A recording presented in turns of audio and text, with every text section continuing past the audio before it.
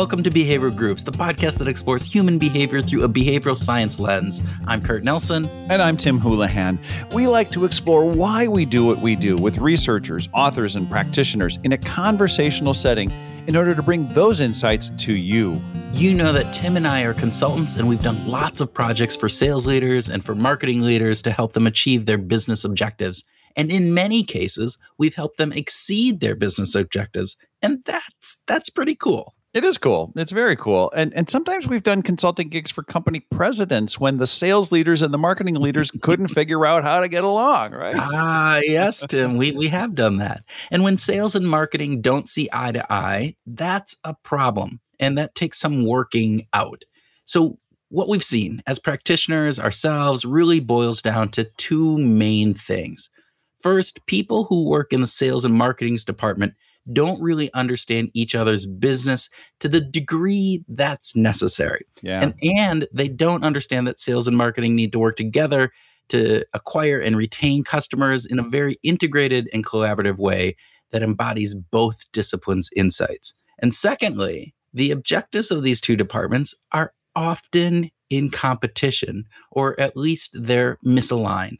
They are running in two separate or different directions. Yeah. And for both of us, but suffice it to say, your work at the Lantern Group has brought lots of assignments with clients where individual goals and company goals and department policies don't always line up. It happens more frequently than I'd like to think, right? And so much of the time, Tim, it wouldn't have been a problem if they were more customer focused to start with. And that brings us to our guest, Andrea Belk Olson. Aside from being a fellow Hawkeye, go Hawks, from the University of Iowa in Iowa City, Iowa, Andrea is the author of What to Ask, How to Learn What Customers Need But Don't Tell You. And that was released in May of 2022.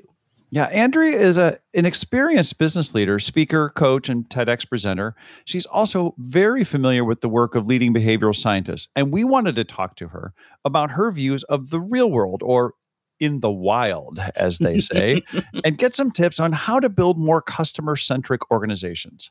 We talked about some classic best practices like getting more of your employees in front of your customers, to some more novel thinking about NPS scores and customer feedback surveys. Yeah, it was cool. And of course, the dreaded customer satisfaction measure. Ooh, the evil NPS. Yeah. Okay, well, with that, we'd like to invite you to sit back with your best Iowa oak-barreled customer feedback beverage and enjoy our conversation with Andrea Belk Olson.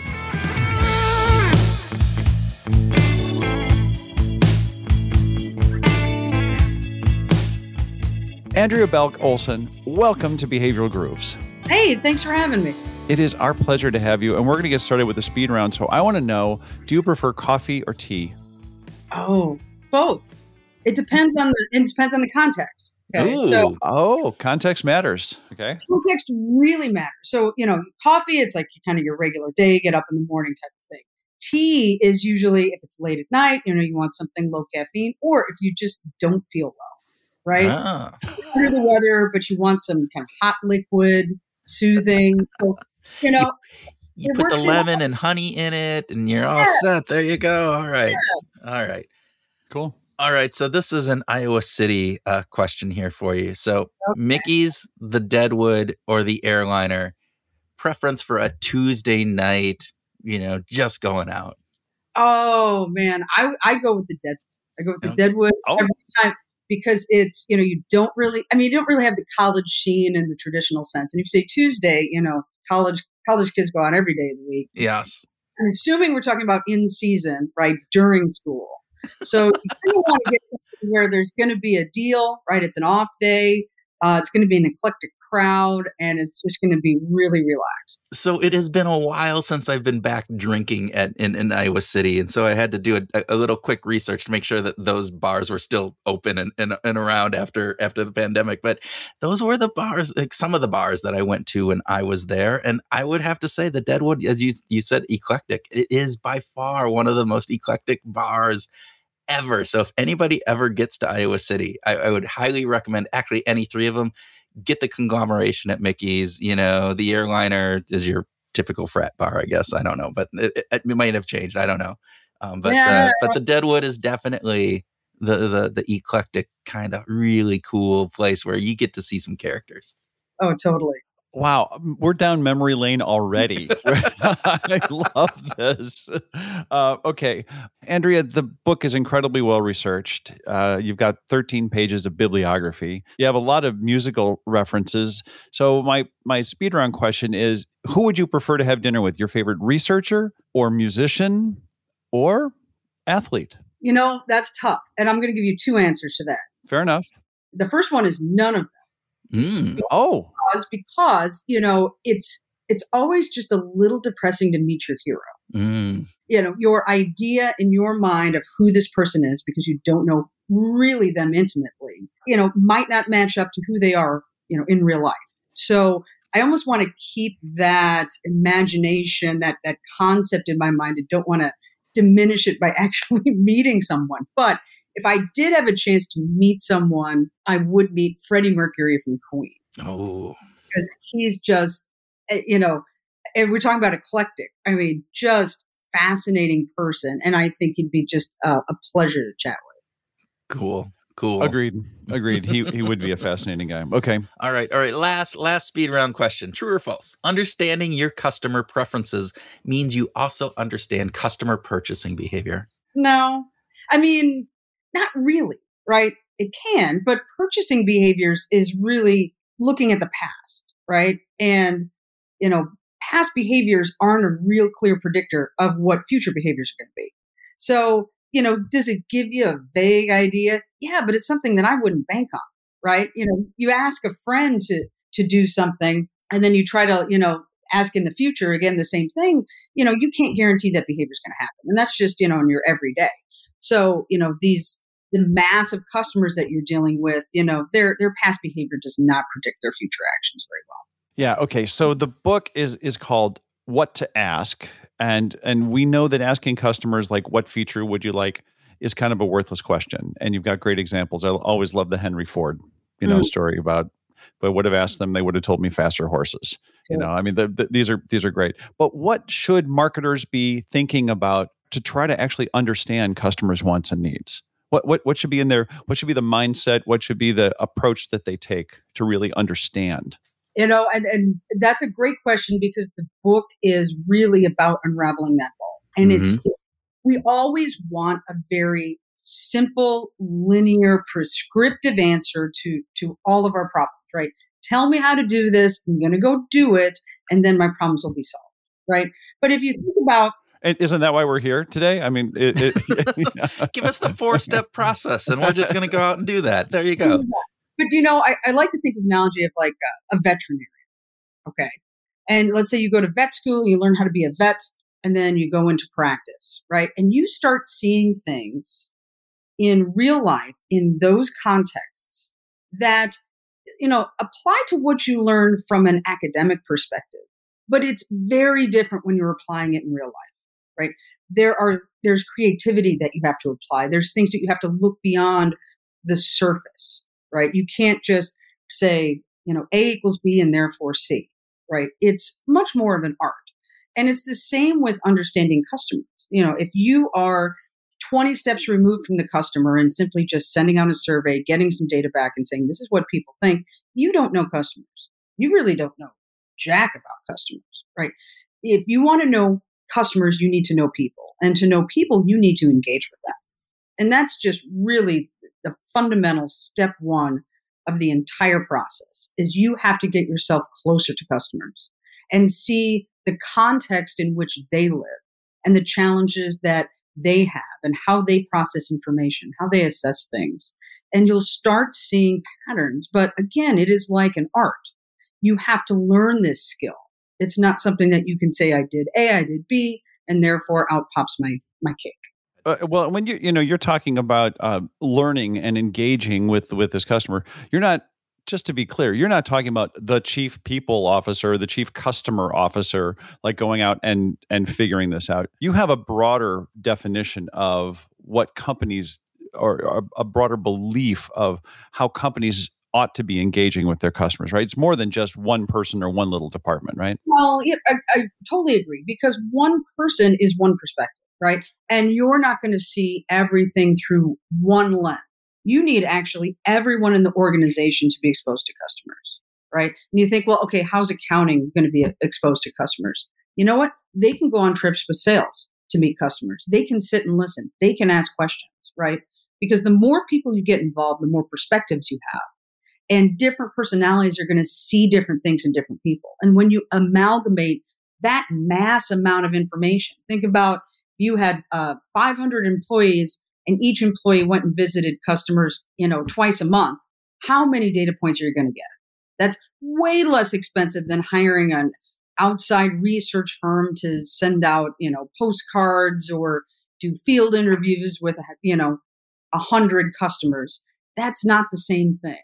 And you'll uncover so many other little things in regards to just your business and daily service outside of seeking big innovations that is going to improve your operations on top of it. So why don't companies do that? I mean, it's as you said, it's cheaper. It's probably more effective as you talk about, but it's also an element that probably provides from an employee perspective, that's kind of fun, right? I would love to be able to get out of be sitting behind my desk with a spreadsheet and a calculator here and go out and meet those customers. Why aren't companies doing that? Well, I mean, fundamentally, if I'm going to simplify it, it really comes down to two things. One is fear, right? We don't want to expose things to customers that maybe are going to make us look bad, right? We don't want an employee out there that's going to ask a question that's awkward, or, reveal something that's, underneath within our company they don't want them to know. Or, we're just afraid that we're going to bug them, bother them, and therefore, we're going to lose business, right? And none of these things really are founded in logic or facts. It's just this emotional perception of, well, this could happen, so therefore I'm going to do nothing, right? And the business is moving along fine. It's not dramatically growing, dramatically shrinking. It should be okay. We just let sleeping dogs lie. But the second part is that when you get this qualitative information, right, you get all these anecdotes. It's like, how do you digest all of that into something that's actionable, right? How do you weigh and measure those things where customer A said this, customer B said that? How do I know which one's important? How do I know which one I can monetize? How do I know which one really fits our organization? Am I setting an expectation where the customer now thinks we need to deliver that and I can't? So it's easier just to kind of sit back and be quiet. And these are really the core reasons why people don't do it. Well, and I think there's an interesting piece that you talked about there in that last part, which is how do you synthesize all of that data in there? Whereas hiring a marketing research firm, you have a report at the end, or if you have that one department that's doing it. One of the things that I've seen quite often, which is really an interesting piece, and would love your thoughts on this, is that you get a marketing department within an organization, and they're going out and doing all this marketing research, and they're bringing that back in. And then they're sharing that information with new programs or processes that are required by sales. And then sales comes back and says, that's not how my customers think. That's not how they work. No way am I going to do that, right? That's like, this is the new, here's the new protocol that we have to do when we're going in and talking with customers. And they're going, I don't know where you got that from. Right. Do you see that? Do you hear that? Oh, man. I can't tell you how, I'm going to try to narrow it down to just a few stories on this. Marketing gets such disrespect oftentimes, right? Because they're the graphic design department. They're the make it pretty department. They're the ones that really don't understand customers. Sales knows the customers. They have the relationships of the most important, department in the organization. And what happens is marketing tries to insert themselves and then they just look like idiots, right? And I'm going to tell you, there was one time I was heading up a global marketing department and they showed me all the marketing materials they made. Like, this is all the information about the products and these little sheets. And, we have digital versions of it too. Yay. Wonderful. Right. But none of them had ever been in sales. Yeah. Problem number one, none of them had ever been in sales. When you have to talk to a stranger and you're trying to kind of pitch yourself, you're trying to kind of pitch a company, you're trying to understand them, it is the most nerve-wracking, scary thing. I don't care how pretty that brochure is. It's not a shield. It does not help you. And when I went out into the field, I actually, shadowed every single salesperson that was at least in the US proper at that time, and watch them talk with customers. Just watch them talk with customers. And one guy, it was brilliant. He had actually made a binder, and this was kind of industrial equipment. And he went and took pictures before the thing was installed and after the thing was installed. And then, the location and the date, right? And what was installed. That's it. That was his sales tool.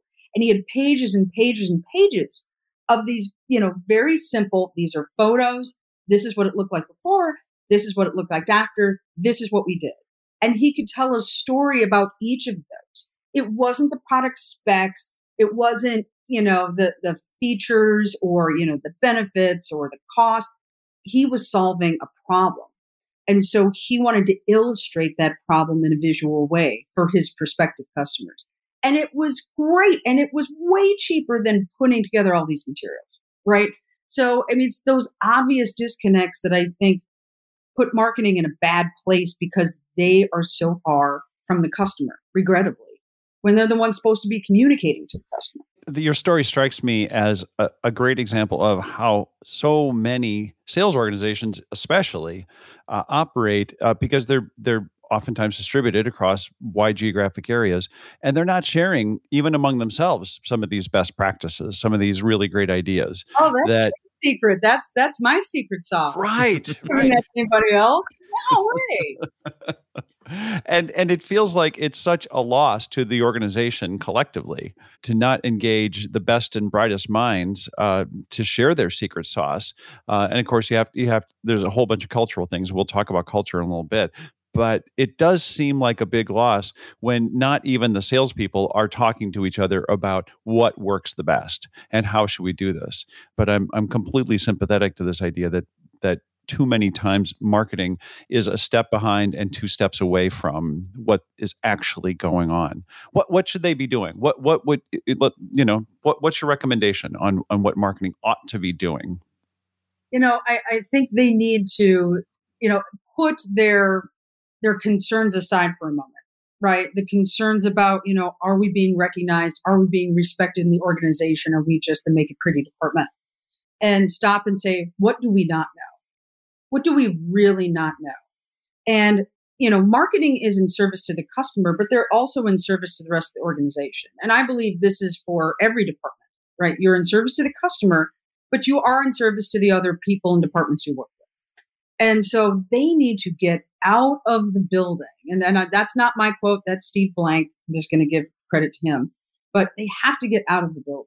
They have to talk to customers. And maybe you just start with, a couple salespeople that are kind enough to say, hey, yeah, you can shadow me. I'm good with it. Others might bristle at it, and that's fine.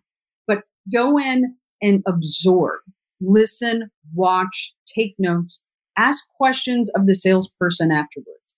Try to understand the patterns, right? And it's kind of using this what to ask framework to understand the context in which they work, the context in which the customer lives in, and where those two meet, kind of a Venn diagram type of situation. And then assess what the needs are or the potential needs are. Don't assume before you have that conversation what's needed. Oh, well, we need a brochure. Why?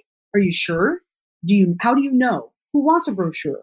And how is it going to be used? So maybe something that, I don't know, like we said, like the picture book might be way more effective, and something that can be customized from person to person. And this is the type of mindset that that marketing needs to shift to, and not this kind of our value is based on the output that we make. So Andrea, I love this kind of thought that we're going through of getting closer to the customer. I do want to, though, go back and make sure that we're not denigrating marketing too much, because there are some times, at least in some of my experiences too, where marketing comes in, they've done some analytics, they've done some research, and they say, look, here's some really powerful data points. But again, then you get sales who says, nope, that's not for me. Right. Because they're stuck in their status quo. They're stuck. This is the way I've always done it. It's scary for me to go and try something new. even though the data is saying, look, if you go and you use this brochure, or if you go to this new customer who you haven't talked to before, as opposed to sticking with those customers that you continually have built relationships with, and it's easy. So how do you break down the difference between those times where they are just, as Tim said, a step away or two steps away and a step behind, versus when maybe some of the information is actually valuable and should be used, and yet it isn't because there are some psychological factors of fear or other factors that get in the way of sales actually applying those. Well, I mean, I think this kind of spins back to kind of some concepts from behavioral science, right? And there's these kind of, mental heuristics that are going to stop someone from adopting something or accepting change, right? That's common. I think we're all kind of fairly aware of some of those things. But the other part is, you have to ask yourself, and again, I love marketing. I've been in marketing for years. I headed a, global marketing team across 10 different business units. So I have nothing against marketing. However, I would say that marketing likes to solve problems that don't exist. Mm-hmm. And so when you say, I have this data point, okay, let's say you have a really good data point. The question is, one, and marketing should know this, but we get ahead of our skis on it, right? But who's the audience? Who's this for? We see something and sometimes we go, oh, this is for sales. Is it for sales? Or is this something that's a bigger impact on the operational strategy of the organization, right? Is it a new, industry or target market focus, right? Because you see something growing in the data, right? Or you see things that are very tactical and you kind of want to solidify the brand and say everyone needs to operate the same. But what makes great salespeople is who they are as individuals. And so when you try to tamp that down and say, but we have data that says this brochure works every time, is that really true? Right? You are looking at the problem in the wrong way. And you have to look at the problem in the sense of, hey, what are we trying to communicate to the customer? And that is not going to be, and I'm sorry, I'm using your example, in one physical form, one medium. So, I'd argue that we get attached to a data point and then have a really hard time dissecting how it can be used in the right way to grow the organization, which at the end of the day, bottom line is that that's what marketing is there to do. Yeah, I love that. Thank you for speaking so lucidly about that. There are all kinds of issues that we could tackle. One of the things, and I'm going to interrupt myself on this, because if for listeners who like books with snarky footnotes, this is a book to buy. Oh my God, that's great. I'm thrilled. We're fans of snarky footnotes. That's just kind of our thing. And so, and one of the things that you take aim at are measurement tools. It's not to say that NPS or customer journey mapping are inherently bad, but there's definitely some shortcomings.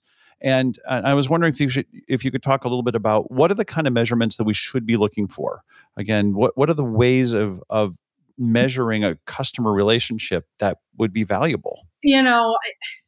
I'm not trying to be obtuse, but it all depends on what you're trying to do, right? And so it's like, how do I measure the quality of a friendship, right?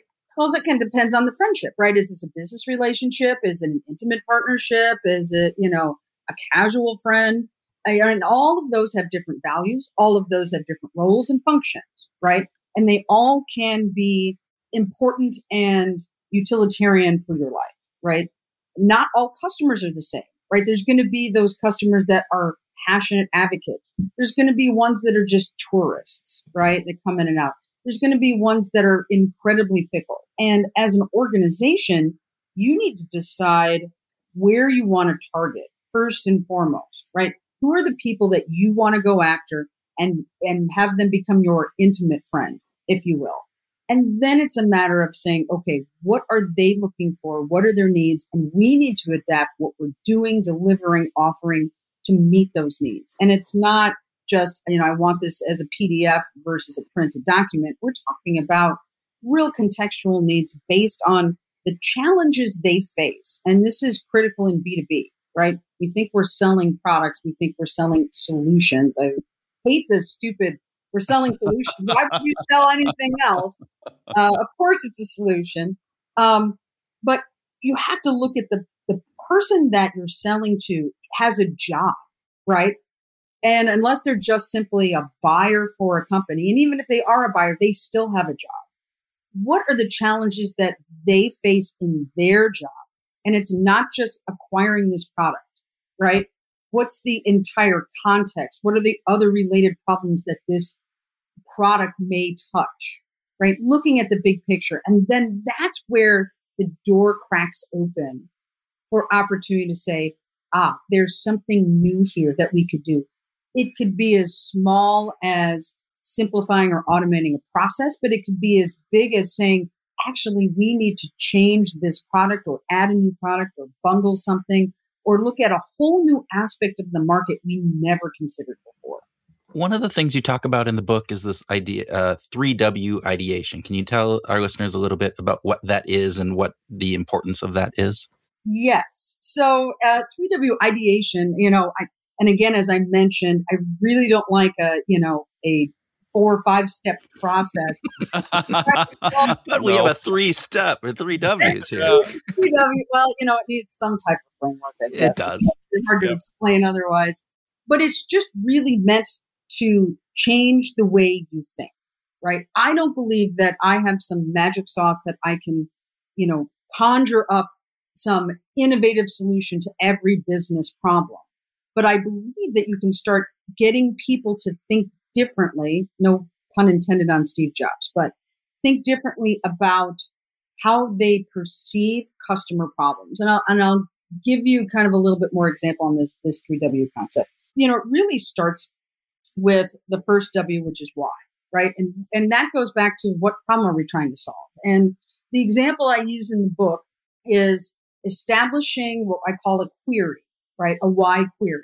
It's the, what are we trying to solve and who are we trying to solve it for? So the example I give is, why would millennials want to get a mortgage? Because the mortgage is the product you're selling. Okay, let's say you're a bank. You're selling a mortgage. So why would millennials want a mortgage? Well, at first you might say, well, because they want to buy a house, right? I was getting ahead of myself there. But really, the query is intended to say, step back and look at what the catalysts would be and the context would be for that need. So this is the second part, this second W, which is what? Okay. So maybe they are having a baby. Maybe they just moved to town. Maybe they got a new job, right? Now, if you think about that bigger picture, what can you do as an organization that ties to the product you're selling, that mortgage, that creates new value for those specific contexts and challenges those customers are facing, right? So this whole construct is intended to help you shift your mindset. And then the third W is what I call wow or wow hypothesis, which is saying, okay, go through that query, go through a brainstorming exercise of all those contexts, right, that someone could have for your target audience. And then create a hypothesis, right? So we believe that millennials, that people that have a new baby, want a mortgage and are looking for X, Y, and Z. That's our theory. And the point of that is now you have something to go out and talk to customers with. This is what most organizations do backwards. They say, we need customer feedback, go talk to them. But why? What are we trying to learn? What are we trying to find out? And it's either 200,000 foot, how do you feel? Do you like what we're doing? What do you think about the competition?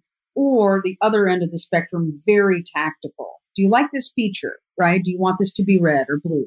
Nothing in the middle about what their problems are and what challenges they're facing. So the process isn't kind of that 1, 2, 3, 4. It's the, how do you shift your mentality? And then you can go out and discover it, because my intent is that I want everyone to learn to think about customers in a different way, right? And they can go off and get better and better at this on their own. It's not about coming back to me and and reapplying a standard rhetoric over and over again. This customer feedback thing, it sounds like for most companies that are asking these either big, broad questions about, sort of net promoter score type of thing, or the very specific feature questions, that the juice really isn't worth the squeeze. Is that fair?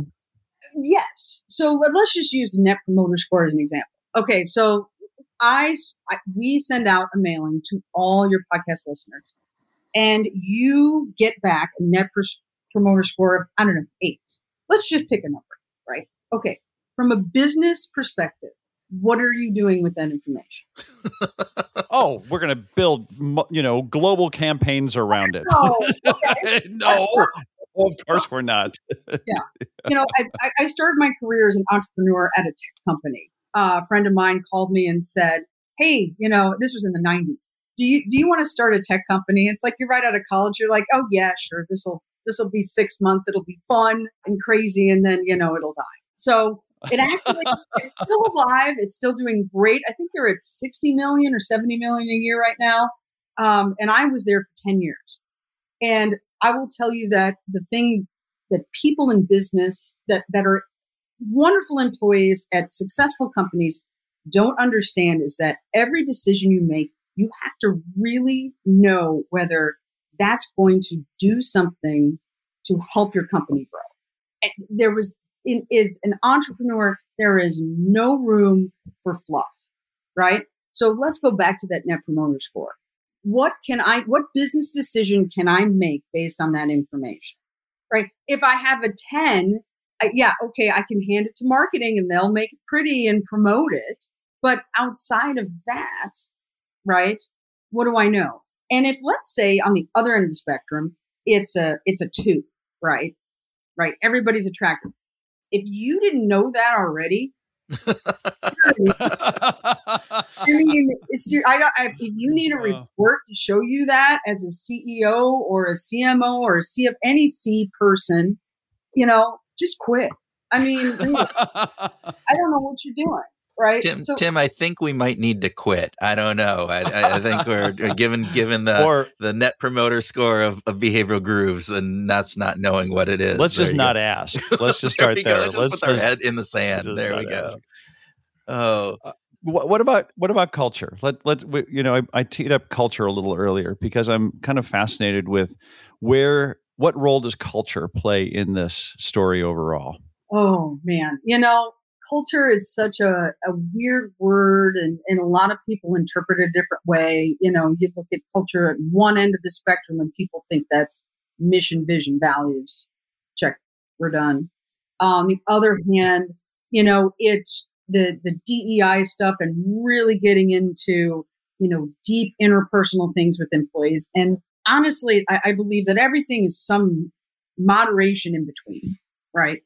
And practically speaking, as a CEO of, let's say, a multi-billion-dollar company, you're not going to be hands-on with every single employee, right? You maybe can, touch them at one point in time throughout the year, but, you're not going to have that intimacy.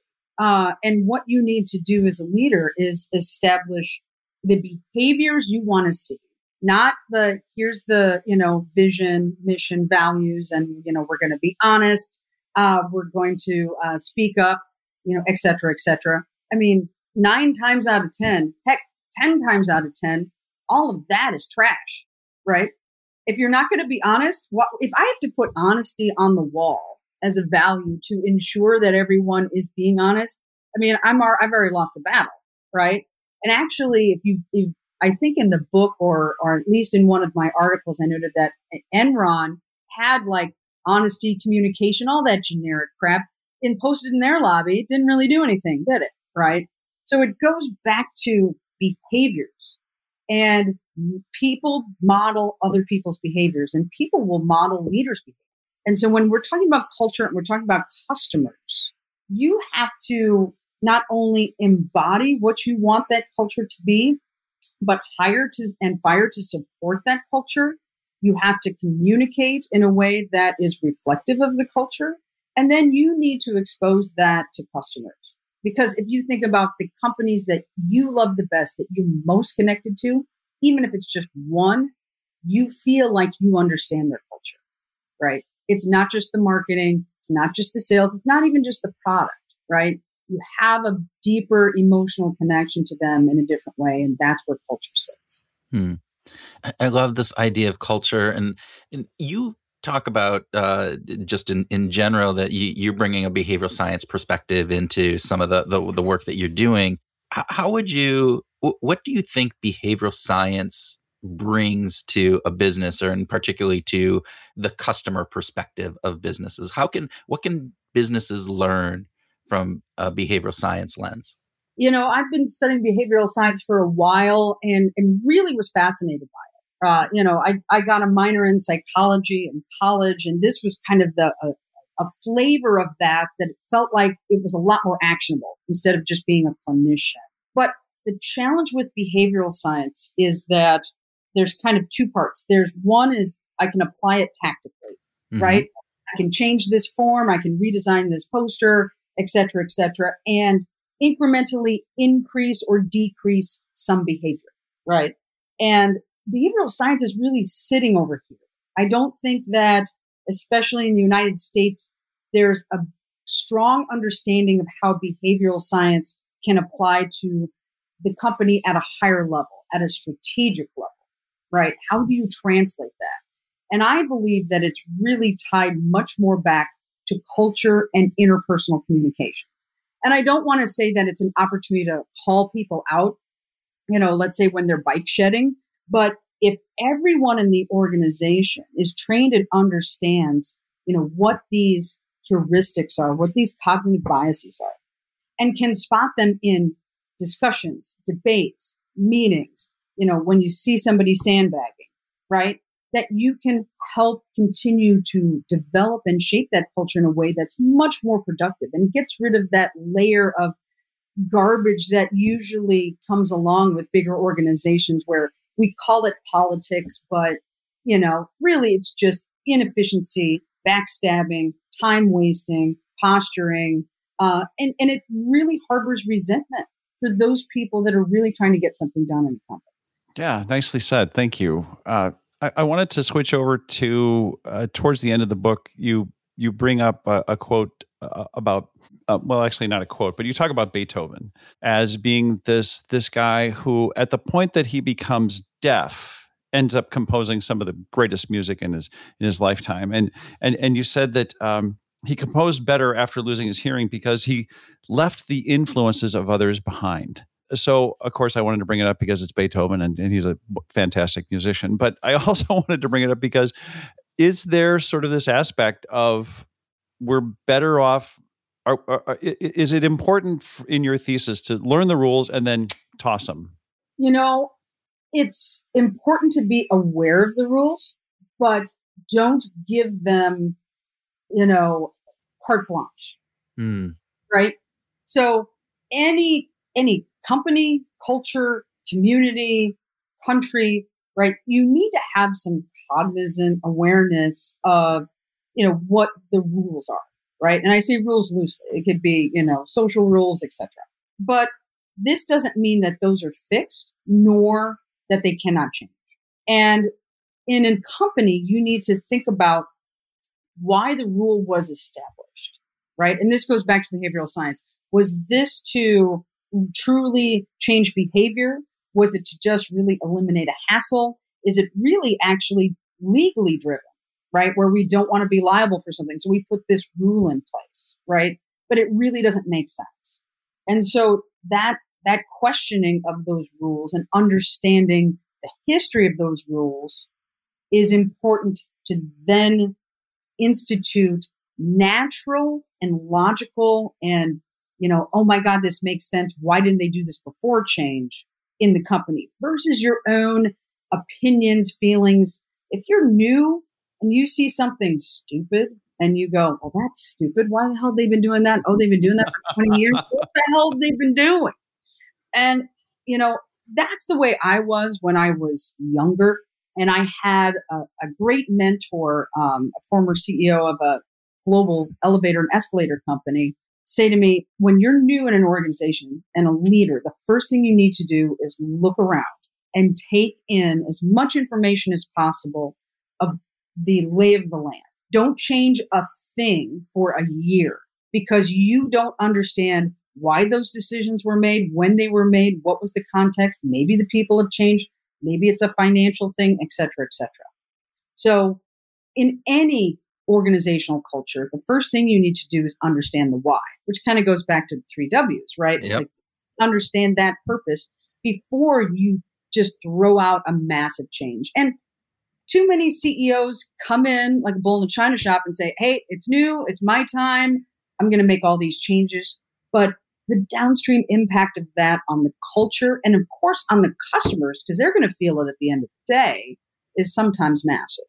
You'd also talk about Ron Johnson in the book, which kind of, I think, lends into this, right? He left Apple, went to JCPenney, and was fired 16 months later. So, was that help us understand, was that because he put too much change in, he came in and was that bull in the china shop?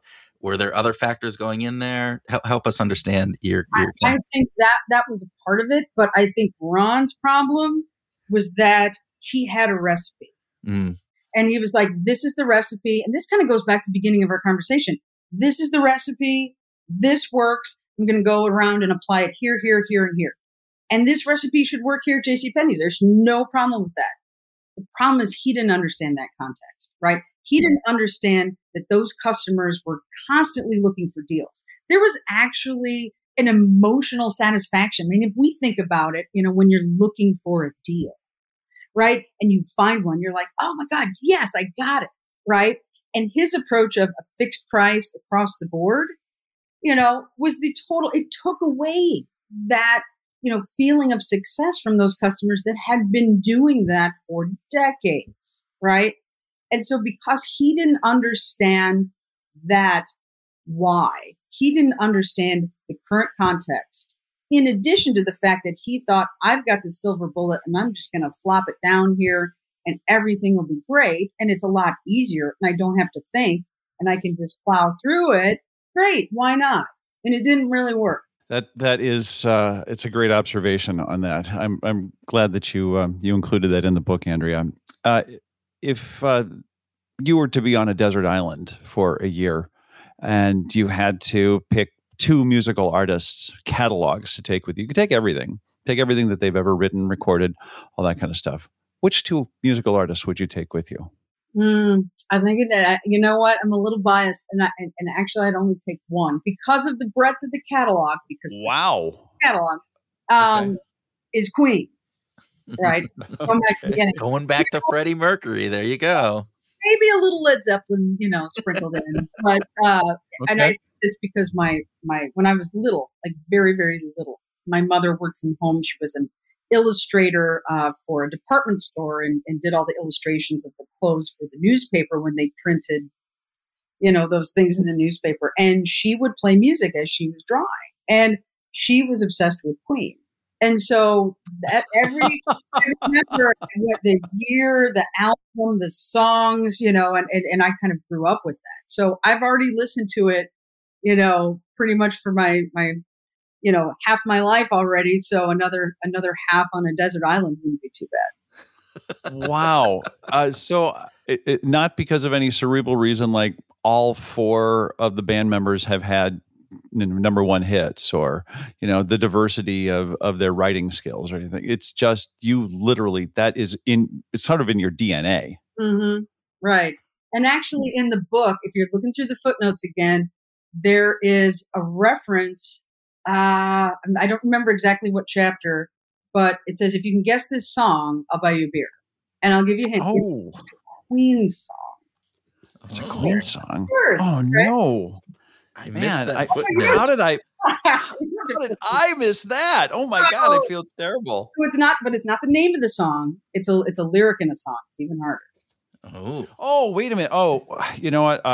I do actually. I have a vague memory of that, and of course I can't. I tracked it down immediately. Oh, and it's just killing me now that I can't remember. Where was that? I don't know. Anyway, go ahead. Oh, okay. Help us. Help us. I'm. Let's see. It is the why and the wherefore. Thank you. I've given you so much here. I can't believe it. Just, God. Well, we'll have to buy you a beer at the Deadwood Yes. next time we're down in Iowa City. you haven't figured out what song it is. We will. That will be over the beer at Deadwood. So Yes. Perfect. Yes. Andrea, thank you so much for being a guest on Behavioral Grooves today. This has been a real pleasure.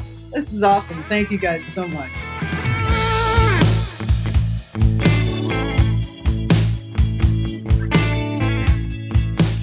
welcome to our grooving session where Tim and I share ideas on what we learned from our discussion with Andrea, have a free-flowing conversation, and talk about whatever else comes into our Iowa-informed brains. Okay, like you guys really dig that whole we're alums from the same university thing. That was kind of a big deal, wasn't it? Fight, fight, fight for Iowa. Okay. Let every loyal Iowan sing. Yeah, no, it's your alma mater. I mean, all right. I know it's probably rare. Probably overplayed that a little bit, but hey, there's not that many people that I get to talk with that on the show that are alum of Iowa. So yeah, Kurt Lewin wasn't an alum, was he? He didn't. He taught there. Yeah, he taught there. Yeah. So okay, and I never got to talk to him since he died before I was born.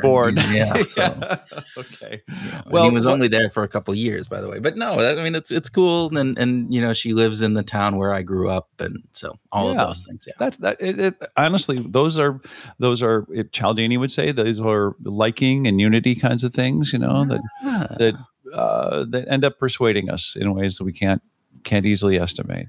So it's not that Andrea is a cool person and I just clicked with her. It was these other factors, so I should just be like, it was yes and not either or. Okay. All of those things were happening. What did you take away from our conversation with Andrea? What was important to you? Well, I was awesome. I think that was no.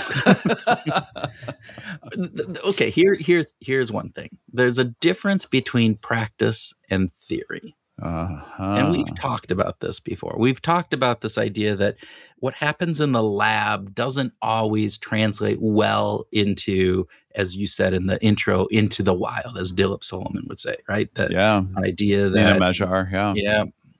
that we aren't necessarily able to take the study that was done with 80 university freshmen and apply that across the board in an organization or in our communities, et cetera. And so I think there's a difference. Not that we should, right? That's not, as we, in our conversation with Dilip and Nina about the in the wild stuff, not all lab work has to translate into the real world. That's okay.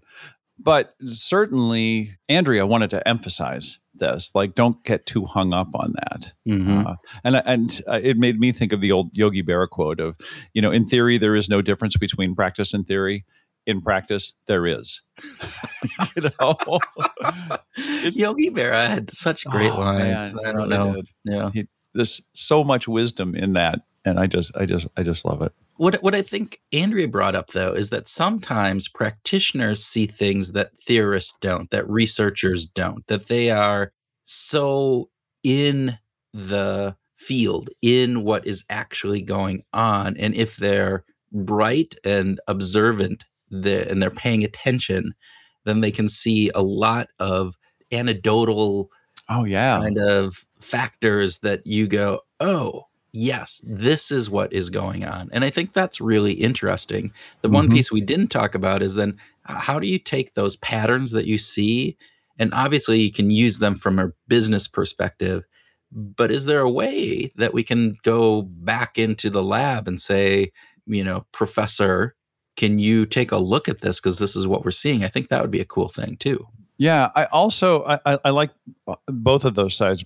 It's both the sort of being available to the anecdotes and the variety as well as the patterns. But there's also, if you can get a lot of practitioners, a lot of customer facing people in the organization to collect those data points, and then you put them together, I think there could be all kinds of benefits to organizations from that sort of, it's a data collection story. Well, what? You just send out a survey. Wrong answer. Come on.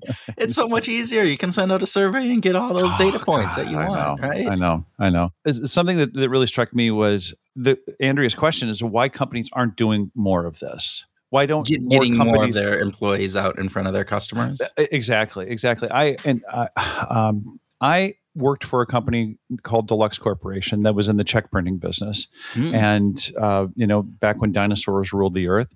But part of my training program as a young marketing dude was to spend a minimum number of hours during my onboarding with the customer service group to sit down, to plug in my headset next to the customer service rep's headset and listen for a minimum number of hours. And then for the first 2 years, I had to go back every quarter and make sure that I kept listening to customer. And the great thing about that was that I continued to get exposed to what do people say? What do the people who are paying for the product have to say?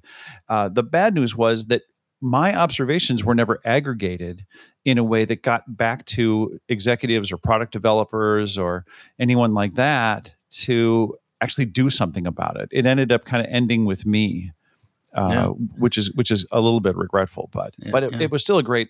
It can be done, and it has been done, but it could be done better. I can't get over the visual image of you as a young marketing dude. Yeah.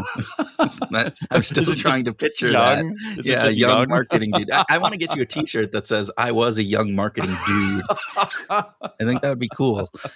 Anyway, no, to your point, this idea that it has been done, it can be done, but there needs to be a way for companies to collect the information in a systematic manner, because your observations are fantastic. But your observations are one data point or a multitude of data points. And the other person who's listening in has their own set of data points and the others. Right. And there are patterns to be discovered that maybe you don't even see in your data in the points that you have. But when you put all of those pieces together, and I think companies do a really poor job of they do a poor job of getting their employees out in front of customers and talking to them and dealing with them and listening to them.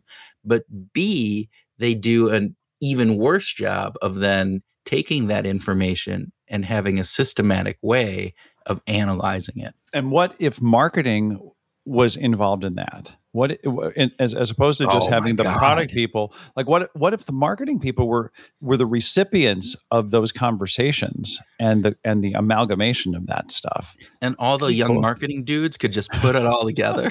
It would be awesome. Sorry, David Bowie is turning over in his grave. I think at the thought of that. What else, Kurt? What else struck you in our conversation? Well, I just think I think to our point that we were talking about this idea that, hey, companies should be putting more employees, right? Make it a practice, build trust among coworkers, shared knowledge, shared experiences that they have. Yeah. You can use it to develop better solutions, et cetera, all those things. Yeah. But before you just putting employees in front of customers, I think you need to also put together a training for those employees to teach them what to look and listen for, right? You're not just out there observe. You were just put on a headset and listening in, right? I didn't have a guide. No. Yeah. Think about the difference if you would have had a guide. Here are the things to be thinking about, particularly as a marketing person.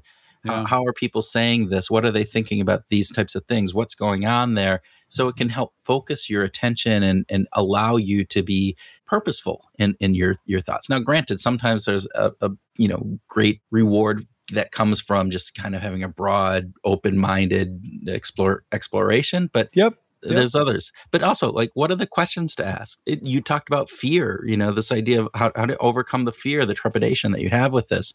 And then in particular, what do you need to do with that information to share it back with the organization? Exactly. I love that. Actually, there are, with a little bit of Rohit Bhargava is kind of striking me, with you've collected the data, now organizing it, go back and look at it, organize it. Again, he just put all those articles in that folder file and then kind of taking a big look at it, put all the data in a single repository, and then, take everybody to have an opportunity to kind of come in, sort, find the patterns, find the trends. Yeah. Those are interesting pieces. All right. Absolutely. So I think that probably wraps us up. What do you think? That wraps it up for our that works. conversation, Andrea? Yeah, okay. that works for me. I think it's good to just revisit the work that practitioners are doing, but do it through a behavioral science lens. There's so many great examples of behavioral science principles that exist in the world, but naming them and studying them, if we're more intentional about using them, I think businesses can be more customer focused. They could be, actually stronger and more successful enterprises by doing that. Yeah, and exactly. And I think Andrea's comments about getting more employees in front of customers does have a ton of great things, like building better relationships between customers and salespeople, spending more time in the field that can make their problem solving easier, faster, more effective, might even give customers a fresh view of the way that they perceive the company. That, That's true. if one of the accountants comes along on a sales call and is introduced properly. with the proviso of being introduced properly. and being trained, like the accountant needs to be trained about what they're doing out there. Yeah, exactly. It's really important for everybody in the company to have some direct experience with customer feedback. I think that's kind of the message. Yeah, and customer feedback isn't bad. I loved your example, right? And we just have to be aware of the limitations that go with things like surveys and net promoter scores. And the way of getting around that is, and Grant, they have their purpose. They have their time and place, but they're not the be all end all of this. And so we have to get out there and build relationships with your customers, learn from them, listen to them, watch for patterns, as Andrew says, and use those observations to build a stronger brand, a stronger product, better marketing materials, better corporate, policy overall. All that. And by the way, listeners, we want your feedback. I'm just going to say that out loud. We want to talk with you. Yes, we do. We love getting reviews that love us up. Yes, we do. But more importantly, your reviews and ratings actually factor into the way the algorithms are built that shares behavior grooves with people who are just browsing for podcasts. So if they're not just looking, your reviews will actually get behavior grooves in front of more people. Yeah. And to that, we really do want to hear from you. If you have a suggestion, if you have a comment, if you like or don't like us, we let us obviously like the like part, but we also want to know the things that we aren't doing as well. Let us know. We want to hear that. We want to have a conversation with you, our listeners, because that truly is the piece that we can take to heart here. And so take a moment, leave us a quick rating or a brief review, send us an email, send us a Twitter note, we'll love it and we'll respond. Absolutely. And with that, we hope that our discussion with Andrea helps you this week to go out and find your groove.